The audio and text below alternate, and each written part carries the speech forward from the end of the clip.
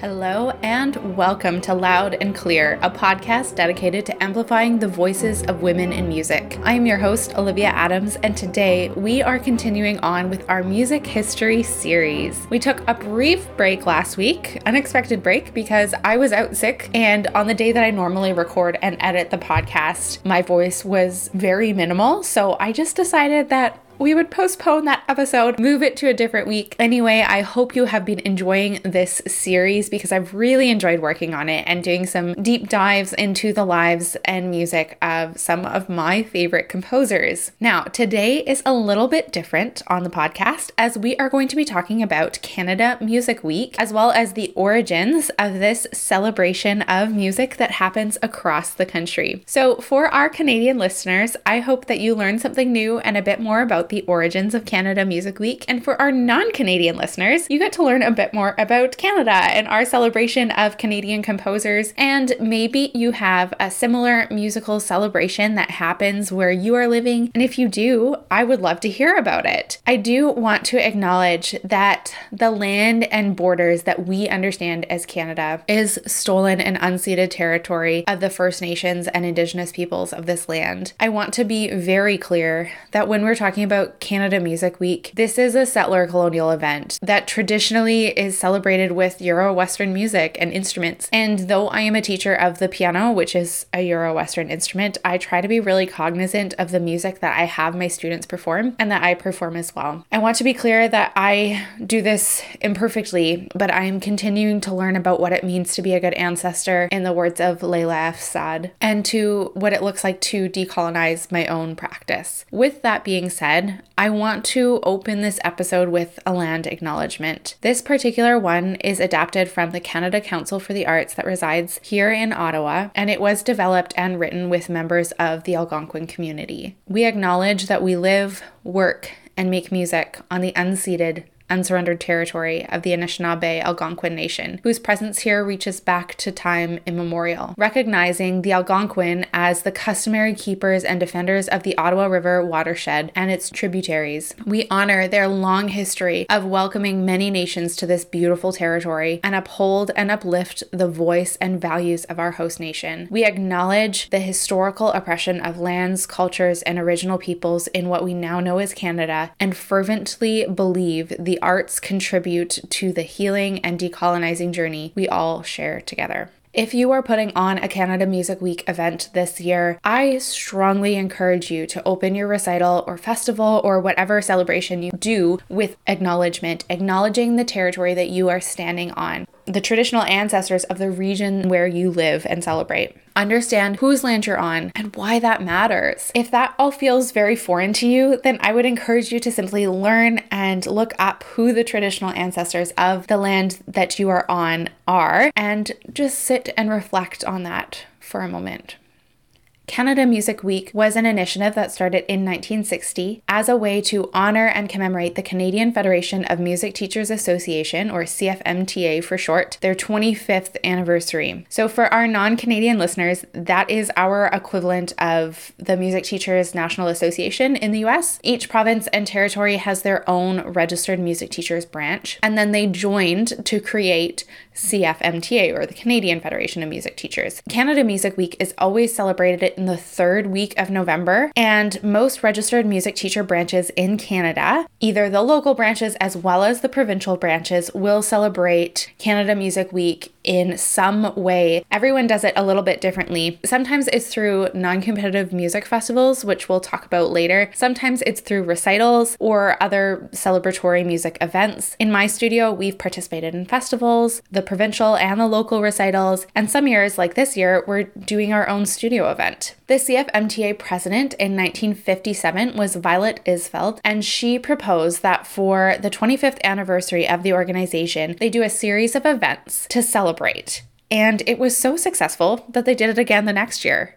and then every year after that. And that is how we got the Canada Music Week celebrations that came to be. And like I said earlier, we're now in the 63rd year of Canada Music Week celebrations. So from the CFMTA website, these are the stated goals of Canada Music Week. They write, "The aims of Canada Music Week are to bring to the attention of the public through various means the importance of Canadian music, to support composers and performers of Canadian music, to introduce contemporary music to young Canadians and stimulate a keener appreciation and understanding of this music, and to encourage music educators to widen their knowledge and experience of Canadian works." Canada Music Week is dedicated to music in its fullest sense, but since 1967, a particular focus has been on the Canadian cultural content. Thousands of Canadians experience Canada Music Week festivities each year in their communities. End quote. I have always loved the way that the CFMTA supports organizations for participating in Canada Music Week. They do a brilliant job of connecting students with Canadian composers. Throughout the years, they have awarded scholarships to students to participate in a festival. They've done virtual festivals. They've done master classes with composers. They do poster competitions where students can design a poster for Canada Music Week events, and they're awarded a scholarship or a gift card. There are recitals. There are bursaries that branches can apply to host their own events. They have student composer competitions. One year they did a beautiful edition of a book of compositions by Canadian composers through a commissioning competition. They have done lots of different themes throughout the years, and I love the flexibility within the events and that there are always multiple entry points for students and teachers to engage in. They also accept like a variety of music making and instruments. It does not need to be a classical musical instrument. It can be anything and any style of music by anyone who lives in Canada. And that is like, it's a very broad parameter. And I love that there are just so many entry points, because sometimes like maybe your student is not ready to perform in a festival or recital, or they feel nervous, but they love writing music and they want to submit a piece of written music. Or maybe you have a student that just started playing the piano, but they love to draw, so they can submit something to the poster competition. And I also love that for years, even before COVID, there's been an online option for students, because sometimes students feel intimidated performing in a live festival on a stage with a grand piano. So recording something from your studio or their home can be a really easy entry point for them to participate. It's like a stepping stone for their performances. So that is Canada Music Week through the lens of CFMTA. Now more on the festival side of things. So the Alliance for Canadian New Music Projects is an organization that is dedicated to the promotion of Canadian contemporary music. So every year since 1970, the ACNMP has piggybacked onto Canada Music Week and hosted what they call Contemporary Showcase Festivals. So the Contemporary Showcase Festivals are non-competitive music festivals of Canadian music that are often done in a masterclass style format, and the only requirement is that the music is written by somebody who lives in Canada. Every year they host festivals across Canada, and originally the goal was to have students play for a living composer and then receive feedback. Now, I don't think that that is a requirement anymore for adjudicators and workshop leaders. I say that from experience because I've had the privilege of adjudicating a bunch of them, and I am not a composer. But that was the original intent, was that it was an opportunity for students to connect with composers. And for a lot of the Canada Music Week recitals, they've kept up with that original idea, like the one that my students are participating in this next week. They still have the goal of connecting students with composers, which is why they always have a Canadian composer adjudicating the festival. And I think that's really wonderful. It first started as an event that happened just in Toronto, where the ACNMP, the Alliance for Canadian New Music Project, originated, and then it grew out from there. The first organizers were teachers. It was Rachel Cavallo, Patricia Elliott, Ralph Alcacer, Terry Levis, and Keith McMillan. So through the Contemporary Showcase Festival, students could perform Canadian music, they could take classes with composers, and they could participate in master classes. After the first Contemporary Showcase, They partnered with the Canadian Music Centre. We'll talk about them a little bit later. And then in 1978, they officially formed as the ACNMP. In 1972 was when they started putting out graded syllabi for different instruments of Canadian music. And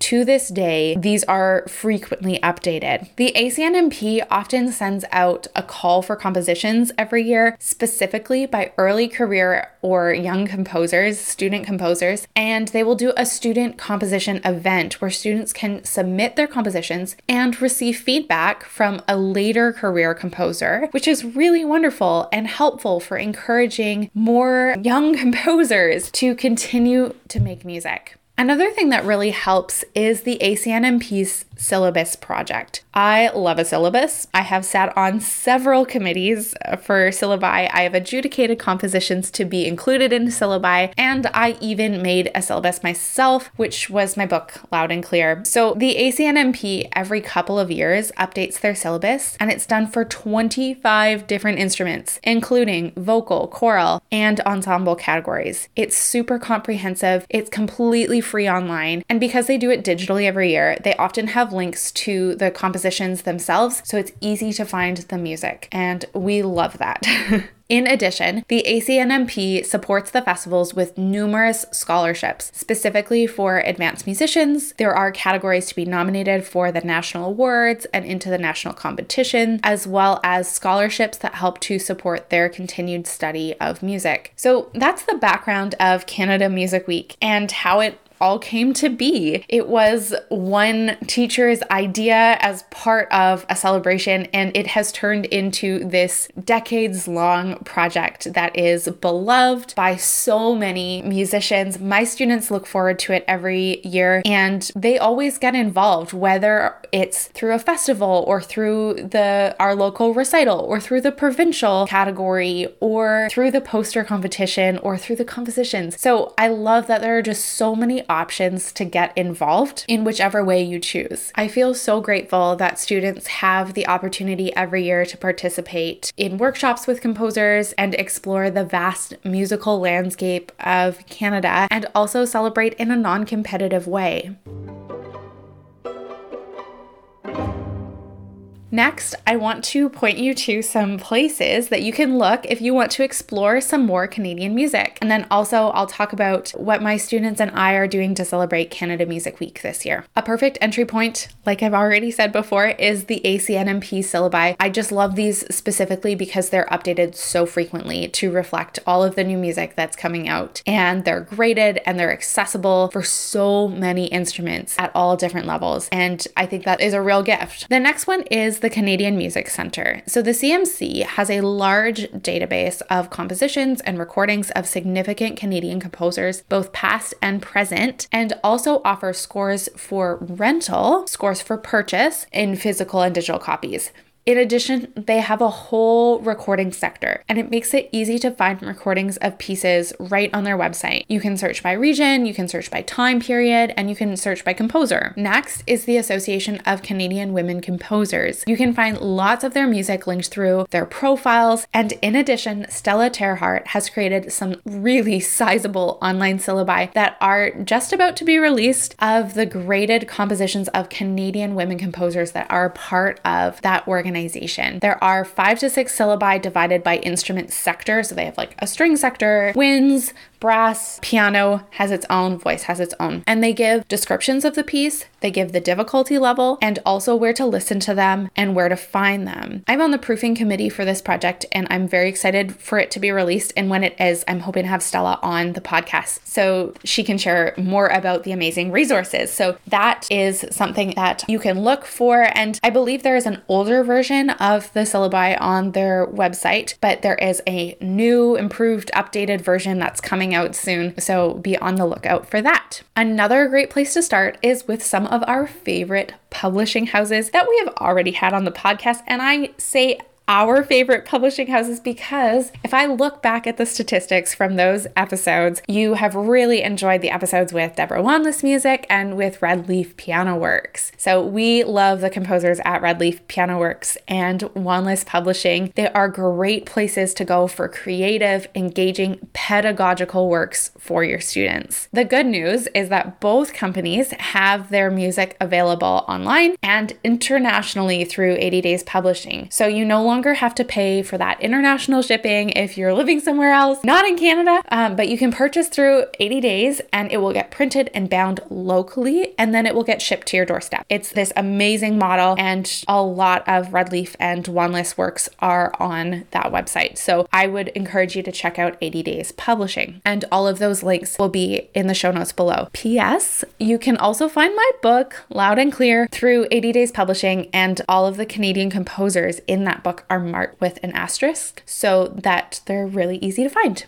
Of course, there are so many other great places to look for Canadian music, but these are just the first places that I look to for my own students and for myself. So I'm happy to share those resources with you. Lastly, I want to share what my students and I are doing to celebrate Canada Music Week. So over the last several years, we've done a variety of things from YouTube recitals to composition projects to festival participation. And this year we're doing a studio recital of all Canadian music. And for our reception, I've made treat bags of Canadian branded treats. So like those maple leaf cream cookies, chocolate bars, real fruit gummies for the students. And then I'll have takeaway bags of maple butter tarts, which is a Canadian favorite.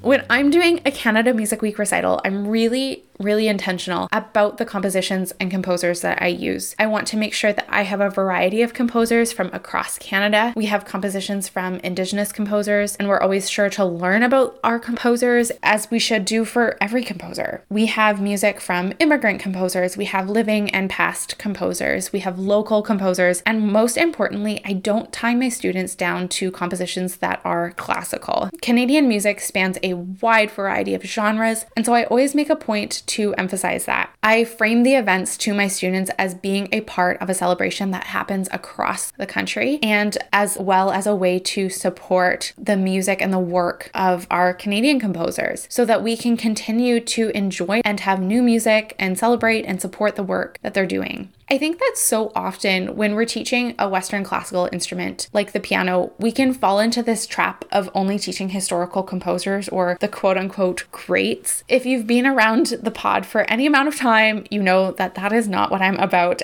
I'm really intentional with my students that we play a variety of genres and composers and styles of music and teaching that there is no hierarchy. I love that during Canada Music Week, there are so many events to connect students with living composers from a variety of musical genres. And it's my hope this in turn encourages students to compose themselves and see that there are so many ways to be engaged in the world of music. Now, some things that I don't do at my Canada Music Week recital, and I really toyed with saying this on the podcast or not, but we don't have any flags present. We don't sing the national anthem. There is no patriotic requirement. There's no requirement like wearing the colors of the flag. We don't frame it as a patriotic event, but it's a musical celebration. This might be controversial, and I know that some teachers don't feel the same way that I do, and that's okay. But I want to consider my own personal beliefs of acknowledging that I am a settler in Canada, as well as acknowledging that most of my students were not born in Canada. I'm in Ottawa, and it's a melting pot of cultures from really all over the world because we are a capital city, we're a government town. And so a lot of my students might not feel any sort of strong connection to Canada as their country. And so I don't push any of that onto my students. And whether or not folks agree with me is not necessarily for me to say, but I think that there are a lot of ways that we can acknowledge our history of being a settler nation and pay respects to the first peoples of the land, as well as celebrate the amazing musicians and composers that call Canada home and take part in the celebrations that happen across the country. So if you're taking part in Canada Music Week event or you are hosting one, tag me, OA Music Studios. I would love to see how you are celebrating. As always, please like and subscribe to the podcast so that you never miss an episode. And if you feel so inclined, please give us a 5-star rating and written review. I'm so thrilled to be in your ears every week, and I hope that you learned something new. Links for everything mentioned are down below in the show notes. I'm wishing all my Canadian friends a celebratory Canada Music Week. I'm Olivia Adams. This is Loud and Clear, and you can find me at oamusicstudios.ca or OA Music Studios on socials. We will see you back here next week. Okay, so to close off this week's episode of Loud and Clear, I am going to play for you Hiding by Canadian composer Karen Sinabaca. Karen Sinabaca often finds inspiration from puzzles, stories, and her Métis and mixed European heritage. She has deep roots in the Red River settlement, what is now known as Manitoba, Canada, and feels a strong connection to the Métis, Scottish, Swedish, and Finnish cultures. This mix of cultural connections sometimes creates conflicts and new perspectives, which she finds both interesting and challenging. Her music reflects this cultural mix through the exploration of the sounds and stories of the Canadian prairies. Here is my interpretation of her piece, Hiding. Happy Canada Music Week.